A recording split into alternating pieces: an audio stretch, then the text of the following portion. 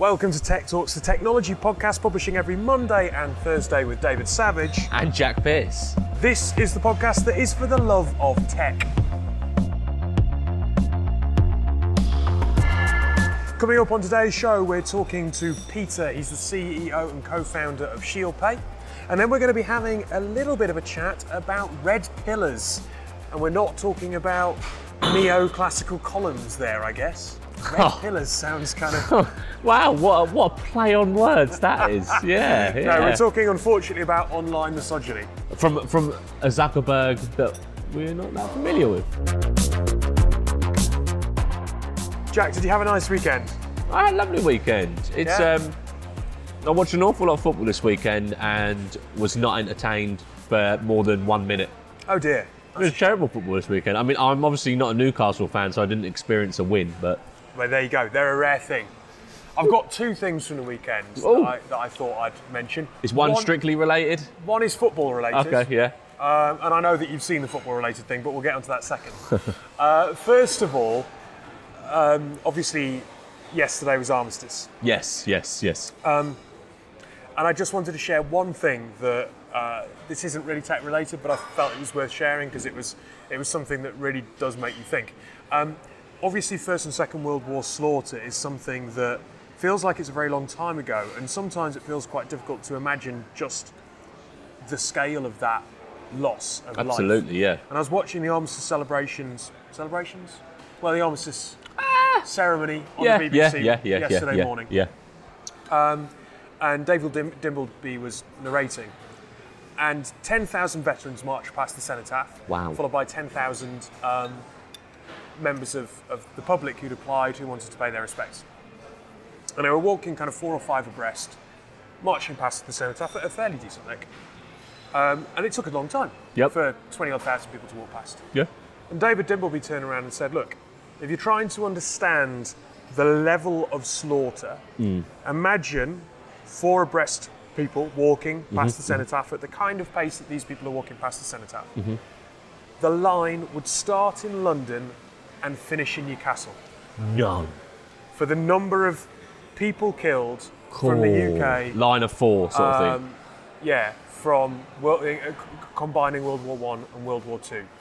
And I think that was incredible in a way of being able to visualise actually how awful that was. Fills 3/4 of the country in a line almost. Like to visualise it like that is frightening. Yeah, I mean, like you say, it was 100 years, wasn't it, since the end of the First World War, and it is so important, I think, for a European society to always remember that stuff. Look, especially at the minute where the continent. It's not on the brink of war, but it's fractured. Yeah, and I mean, we always need to remember it. I do. There is this kind of like looming nastiness with things like this that people take the messages of Remembrance Day and things like that and turn it in a negative thing. Yeah. Like we're proud to be English, blah blah blah blah. Of course we are, but do not you dare. So I have seen people take that message and say, this is why we're going for a Brexit, you know? Like, you see the racist dad on Facebook using it as a tool for the editor at large, I can't remember his name, the editor at large of Reuters was on Andrew Marr yesterday, and he put it best, which is absolutely Armistice, Remembrance Day is incredibly important, but let's not forget the reason that war started. Exactly. That war started because of nationalism. Yeah. And nationalism is rife. Yep. And, one thing that tech should be thinking about is how to be used in a positive way to enhance democracy, to bring people into a conversation, not to divide. Yeah.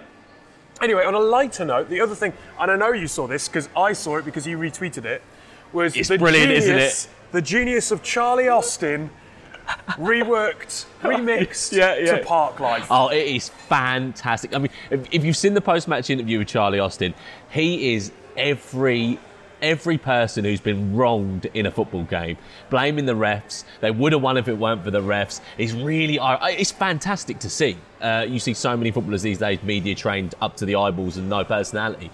He's came out furious, but the cadence in which he speaks that sort of soft Cockney-ish tone that he speaks in, just fit perfectly over the tune of Parklife. It was genius. It was highly amusing. Very good. So yeah, if you go online, have a look at type in Charlie Austin Park. Like, It's everywhere now. It's worth a watch. Yeah, it's really funny. Anyway. And my best friend's a Portsmouth fan as well, so I took a lot of joy out of that. I bet. Yeah. Peter Janes is our guest on the show today. He's the CEO and co-founder of ShieldPay. But stay tuned, we do have some news after this, and we're going to be talking about misogyny online, an interesting article, an interview rather, that's in The Guardian today with Donna Zuckerberg. So stay tuned, but here's Peter. So today we're joined by Peter. Peter, you're the founder and CEO of ShieldPay. That's right. And ShieldPay have been around since March 2016? Yeah, it seems like yesterday, but yeah, it's 2.5 years old. And you're currently going through a funding round, so a busy time for you. Yeah, we opened the doors to that about 3 weeks ago, so we'll know an awful lot over the next month or so, I think. Well, look, I appreciate you taking some time to have a chat with us during that. Well, look, for anyone who's listening and hasn't stumbled across ShieldPay, what is it? In essence, we are a digital escrow function that enables people or entities who don't know each other to securely pay. We found that there's a very large niche in the payment industry for this type of payment. So there's I keep saying there's 101 ways to pay people you do know. Not very many payments facilities are available to pay someone you don't. So there's an inherent risk with paying people you don't know. And we've taken a very old piece of technology in escrow that was primarily used for transactions like buying a house or an M&A where a solicitor is involved. So the solicitor of holding funds on your behalf is what an escrow process is. We created a digital version of that which doesn't require the use of a solicitor. So if you and I were transacting on a car, for example, I was the buyer and you were the seller, I would fund ShieldPay. You would visibly see that those funds were available.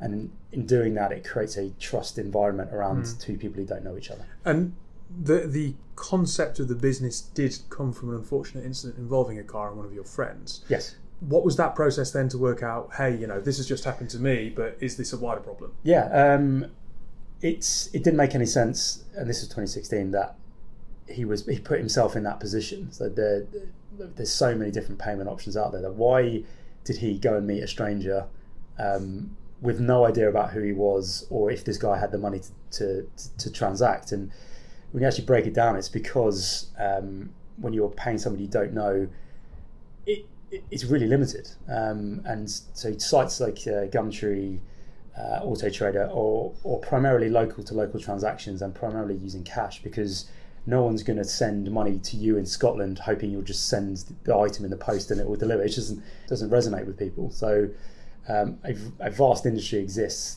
that we can really help become a lot more secure, but a lot more efficient as well. So the partnerships we're doing take local classified sites and effectively internationalize them. So you can transact with people everywhere because we have this kind of a mediation of that transaction that you don't get with the likes of sort of PayPal, Venmo, Asmo. Those platforms are great, fantastic to pay people you do know. That's not the world we're operating in. These are chunky transactions, sort of £500 and above, where, well, hang on, I'm just about to send a bank transfer to someone I don't know, hoping that they'll do what they say they will. And you gave me a stat that was, 12% of those transactions are fraud? Yes. Yeah, it's pretty scary. They actually think that's quite conservative because, so as we mentioned before, people don't talk about fraud. They do talk about fraud when it's really high-ticket stuff. So if you get defrauded when you lose your mortgage, I talk about that because I want that back. But it's actually quite embarrassing to be defrauded by people at a low level. If it's 50, 60, 70 pounds, it's like, oh my God, what have I done? You don't normally talk about that kind of stuff. So that 12% is a conservative estimate. So you're a B2B2C business. You're building partnerships with the likes of Auto Trader, Gumtree, classified sites, and trying to construct a marketplace for them, right? So the similar way to the way that PayPal rolled out its technology 10, 12 years ago is that here is a very lightweight payment function that you guys can use. It's in that same way we are giving it to these guys for free, and effectively changing their business model from a classified into a marketplace, because the benefits of becoming a marketplace massively outweigh those of a classified, and the generation coming up behind us won't it won't resonate for them to go and meeting people in a car park to transact in a car, or waiting 5 days, or any of this other stuff. So we're essentially future-proofing their business models, but it's taken a good 2 years of our lives to create a system that's easy for the users to understand, because as great as a B2B2C model is, you've got to convince two parties effectively. One is the platform that you're integrating with, and then it's their users. So there's a big education piece that goes along with this. I suppose it's an interesting point to find out, because those partnerships are so important, and they're important to lots of startups depending on what market they're working in, that they can build strong partnerships that I suppose fuel their growth. But to get the credibility with these sites must be a huge thing for you. And you talk about the fact on your site that you've got robust banking checks that make sure that the process is vetted. Yeah. And I suppose when you're a startup and you're new, a couple of years ago, when you've just kind of come up with the idea and here's a product, standing in front of some of these businesses, you're kind of iterating all the time, trying to convince them that you can provide them a solution that can fix their problems. It's the mirror opposite of a traditional startup, in the fact that you, with something, especially when someone's money's involved, you can't just roll something out, hope it works, and then sorry, you've lost your money. And go. You just can't do that. So it's a massive challenge psychologically to not be able to become transactional for a long time. So maybe sort of naively or arrogantly, we went out on this path saying, it's going to, we'll be able to sort this out pretty quick, get the right team in place. But the fact that we're holding sums of money on behalf of clients mean that we have to be regulated to a level that other payment processors aren't. So we went through a pretty rigorous process with the FCA, which took 13 months. It was a new business model for them. They hadn't seen it before, which meant we had sort of two lawyers in our first 10 hires, which is nuts when you think about it. But for where we're heading, all that expertise and knowledge had to be in place from day one. Before we transacted the first pound, you had to create a system that was fully regulated by the FCA, but also those funds have to sit somewhere. So our friends at Barclays, who were our first banking partner, the governance and compliance that we had to go through to get hold of this type of account was extensive, because Barclays are on the hook for those funds. If you can think of a scenario where we haven't checked the source of those funds properly, it means that when those funds are in Barclays are on the hook for that. If that's come from a source that hasn't been fully vetted, from a PEP list, sanctions list, anti-money laundering lists, that's on Barclays. So as rigorous as the FCA were, Barclays were as rigorous with us. So 2 years, I wouldn't say it was in stealth mode really, but to get to the level where some of these big partners would say, okay, these guys are credible, they have gone through an awful lot of hoops to get to where they are, took 2 years. You wouldn't describe yourself as a startup anymore. We talked before we recorded that you're probably in scale-up mode. I think so now, yeah. It's you can't operate as a startup anymore, and it's certain things that we've grown out of, and we had to really quickly, just because the types of sums that we're dealing with and the type of partners that we have, you can't even mention you're a startup. It's not that like we said, the credibility and trust, you don't get that when you're defined as a startup. The credibility and the trust and having the expertise from day one must shape the culture organically.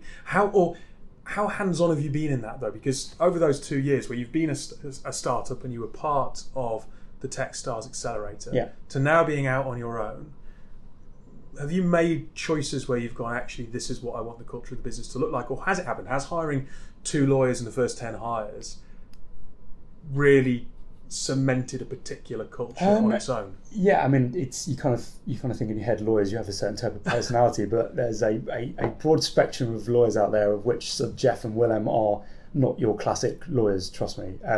It takes a certain type of person to dive headfirst into a startup. So Jeff was employee number 4 and Willem number 8, I think it was. They're not the classic lawyer you expect to find. They're very flexible. They need to attack things from a very open-minded point of view, because what we're trying to do is very different from what's existing out there. Therefore, you can't think the way that already exists. You have to not not stretch the limits of where you go, but just think outside the box. And so we're regulated to do this. We therefore can't do this, but which partners can we find to allow us to go into certain verticals? So it's a very different type of lawyer with those two. The same with everyone here. I mean, everyone is coming in came in at a level where not everything was wholly defined, and some people don't like that. It takes a certain type of person to take a big leap of faith into a company that could evolve into something massive, but requires a lot of kind of grunt work, persistence. Do you think that culture then is defined by your vision as the founder? I think that helps. It's the first 5 hires are absolutely critical, and I've learnt from bitter experience that if you don't get that right, it trickles down into everything. So everyone has to think the same way, have the same expectations of themselves as well as each other. The two founders, so Jerome and I, we clash heads now and again, but it's for the right reasons. We both want the same outcome, and that's really important. If the first 5 hires are all going in separate directions, all wanting different things out of it, it's not going to work. So yeah, I think most people I've hired, we've told, look, it's not hugely stable at the moment. There's an awful lot to do, but we do have a home run on our hands here potentially, and everyone's really excited. I like to think coming into work every day because it's not quite there yet, but with the right stuff that domino effect of stuff that's happening, it could quite easily be. Now, this isn't your first startup, and your second startup you mentioned did fail. Yeah. What did you take from that experience? What was, if there were 1 or 2 lessons that really hit home that you've been able to carry through into this business that you'd talk about to other founders to say you need to be aware of this. This is where you can drop the ball. Yeah. So one of the key things was taking external funding without having product market fit is the number one cause of failure for most startups, because what it does, it layers in certain levels of expectations on the company when the company isn't fully defined or the route isn't fully defined. So essentially what happens if you haven't got product market fit yet and you take on external funding, you start thinking in a way of how do I generate revenue as quickly as possible, which means that you start entertaining opportunities which may not be in the best interest of the company in the long term, because you especially here in the UK, it's like, where are revenues? How does last month's better than this month? And where you're not even in a position to know where this company's going. Mm-hmm. So you therefore start partnering with the wrong people, or start taking the low-hanging fruit where that might not necessarily be the right thing for this company. And so unicorns are normally built when you've got a North Star, something that's really a stretch goal, and you focus heavily on hitting that without sort of becoming an also-ran by taking up or focusing energy in a direction that may not be the best thing for the company in the long run. And that was lesson number 1, is that we, with the second company, we did really well raising a lot of money, but we hadn't really defined where we were going. Right. And caveat to that, I think most people would have taken that money if it was offered, but in hindsight, I wouldn't have. Did you start building something that you hadn't originally envisaged because of the pressure the money put on you? Basically, yeah. It was. I think we made decisions that, in hindsight, weren't the right decisions for that company in the long run, and that in a nutshell is what went wrong. And with ShieldPay, it was self-funded for a long time. The job of startup founders is to eliminate risk for people coming in after you. So we didn't take any external funding until we were fully regulated by the FCA. We had the indications from the outside world that this had product market fit, and then it was a case of starting to talk to investors, because they don't want to give you money to make mistakes, they want to give you money to scale, and that was kind of lesson number 1, 2 and 3 that I took out of failure, basically. Last quick question. Looking forward with ShieldPay, you can drive a lot of interesting outcomes from the data that you're gathering on the consumers that currently these sites don't have, but equally you're growing your payment products and platform, I suppose. Yeah. There must be a temptation to say, hey, we can really play in 2 different spaces here, or are you going to focus on one? How do you see it evolving over the next 6 months? Tackling both of those at the same time would be a disaster. So it's more that, and we said it from day one, is that you've got to open up the funnel first. actually controlling the flow of funds, being world class at that, and the data will flow off the back of that. So we've got to be world class at the holding of funds and the messaging around it. The data off the back of that is invaluable, but until you've got that flow of funds and that pipe work in place, it's irrelevant. Yeah. No one's going to buy into that yet. So in our P&L right now, it's not even factored in what this data might be worth or how we package that and present that to these partners. It's just getting the stuff live. And that's focus number 1, 2 and 3 for everyone in the room, is controlling the flow of funds gives you optionality that you wouldn't have otherwise.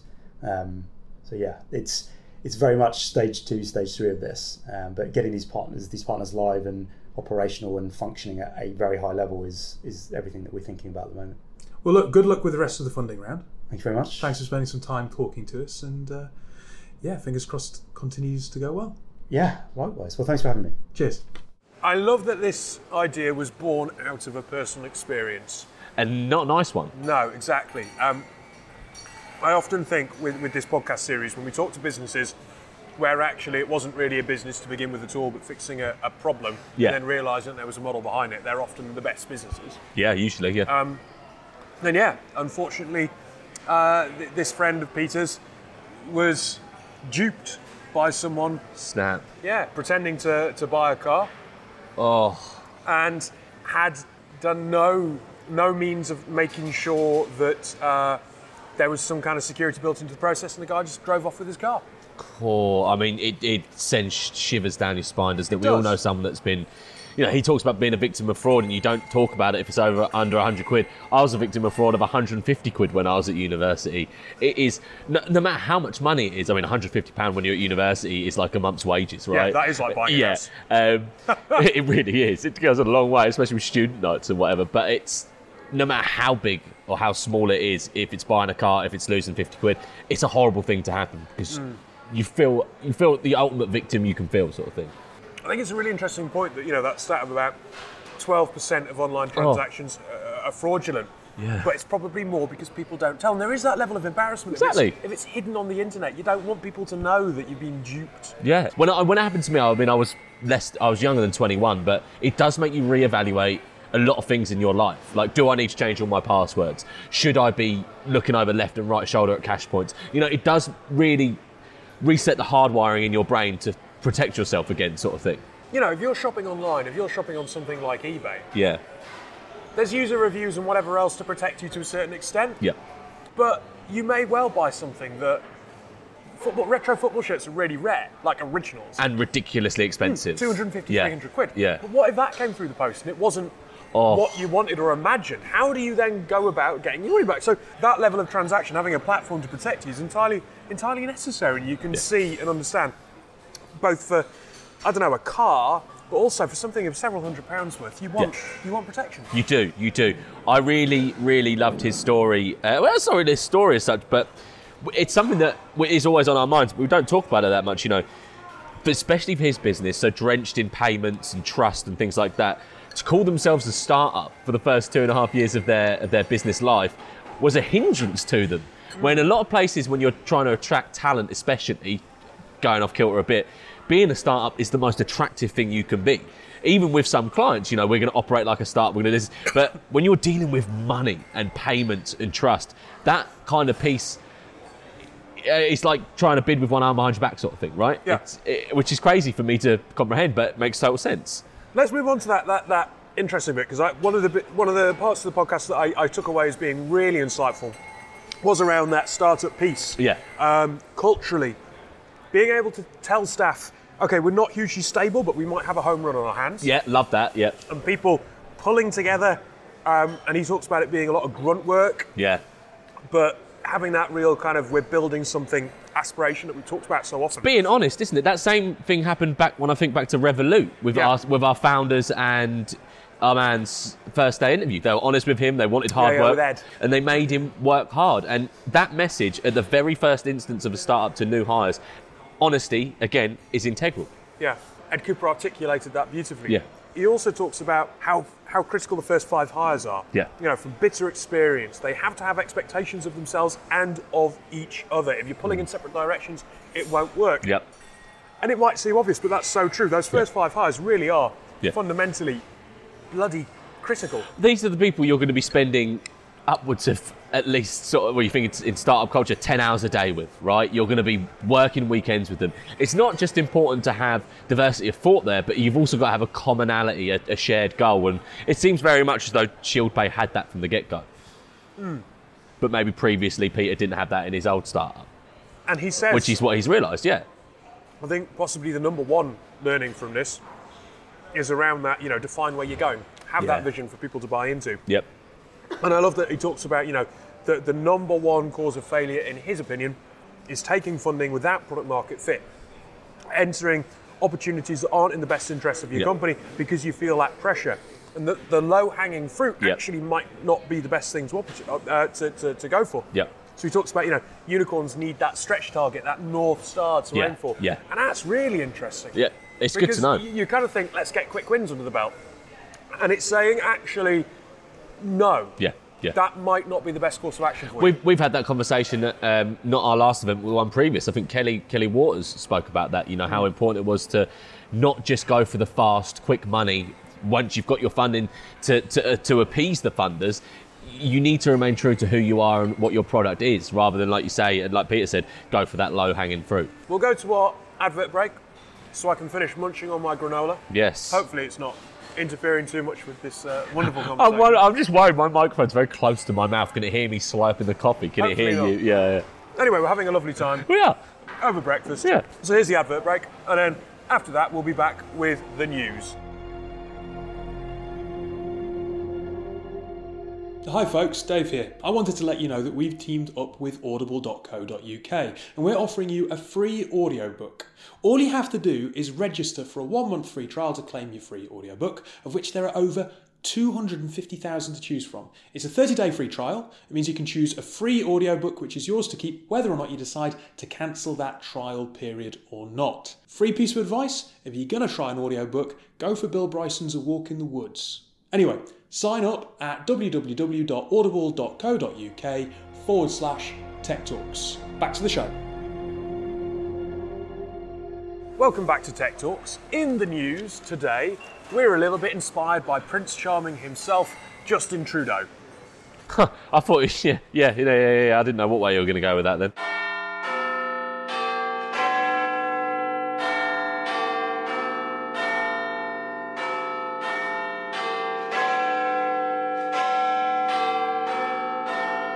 So look, Justin Trudeau is the embodiment of a Disney prince in real life. Yeah, doughy faced. Absolutely. He is at the GovTech Summit in Paris today.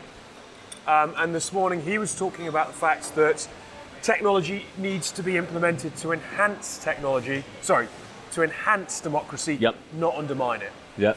Which is obviously something we can all kind of agree with. Yeah. But what I then found really interesting is going online into The Guardian, and they have an interview with Donald Zuckerberg talking about how social media has elevated misogyny to new levels of violence. Absolutely. Which I thought tied very nicely Yep. and kind of put some flesh on the bones of that. Tech needs to enhance rather than undermine. And here's an article all about how tech, unfortunately, is undermining democracy to a certain degree. Yep. So if you're unsure, go to The Guardian. This is an article by Nosheen Iqbal, whose Twitter handle is Nosheen Iqbal. Easy. Yeah. What did you think about this, Jack? I loved it. I mean, reading through this article, it's very good. I mean, I'll be honest, I didn't know about Donald Zuckerberg before I read this article. I did not know that there are 4 Zuckerbergs. No, that's crazy. Imagine that Christmas dinner. Anyway, so I think there's a lot of buzzwords and points here that Donald Zuckerberg mentions that really flagged in my mind. So there's this, she's talking about unpicking the grim alliance between pickup artists, men's rights activists, which for those that have seen Parks and Recreation, there's a men's rights activist group in the comedy show Parks and Rec, and the main character just says, there's no such thing as men's rights, which I find hilarious because it's always been men's rights up until the moment women wanted rights and equality. Men feel left out because, no, it's always been men's rights. And now so that's quite funny. And what I found frighteningly worrying about these red pillars, these sort of horrible men online. Just to explain red pillars in case you're unsure. Anyone who's watched The Matrix Lawrence Fishburne's character Morpheus offers Neo a red pill and a blue pill. The red pill to see how deep the rabbit hole goes, and the Yep. blue pill to go back to your blissful ignorance. Yeah. So red pill, this idea that they are Realists. yeah, which is a load of shit. That's bollocks. But anyway. And this is a direct quote from Donna Zuckerberg. What I was surprised to find was the extent to which they're using ancient Greek and Roman figures to prop up their ideals of Yeah. white masculinity. Now, a lot of the Romans and Greeks were horrible people. A lot of them were paedophiles, misogynists. Well, there was, as the article says, there's not a word for rape in the classical world. There you go, right? So it reminds me of what radicalists do with religion, what these guys are doing with They these old appropriate texts. what they want. Yeah, and they're translating what they think they're reading to be gospel, Yeah. which is so male arrogance.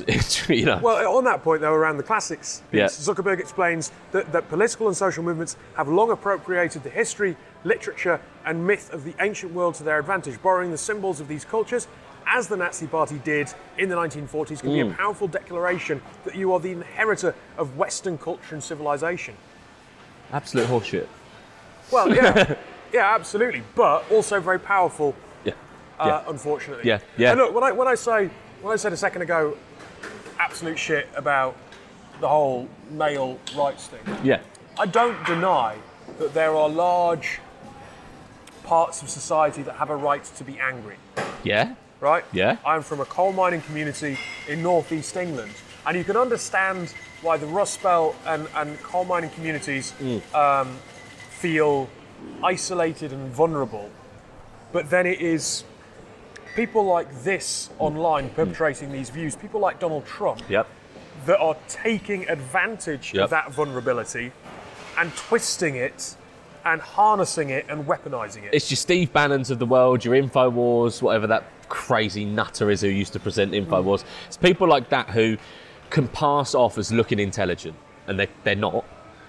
And then they get buy-in of a lot of other unintelligent people who think, oh, Steve Bannon's just quoted Confucius or something, something that's got real weight I to think it. we should be careful and maybe not say unintelligent, but misinformed. But ill-informed, definitely, yeah. Maybe not, unintelligent, but... What I find really dangerous about this whole thing, though, and this kind of has to do with Brexit, if I'm perfectly honest, is that when people turn around then and go, but it's the will of the people, when the will of the people has been, where they've come to a conclusion because they have been misinformed, because they have been taken advantage of, because they have been lied to. Yeah. We elect representatives in modern democracies, in the States and in the UK, to represent the views of their constituents because they have more access for information. Yeah. Not to vacate that responsibility and just go, it's the will of the people. It's like, no, do your fucking job and actually go, I've been elected by you to tell you what the best course of action is because I have more access.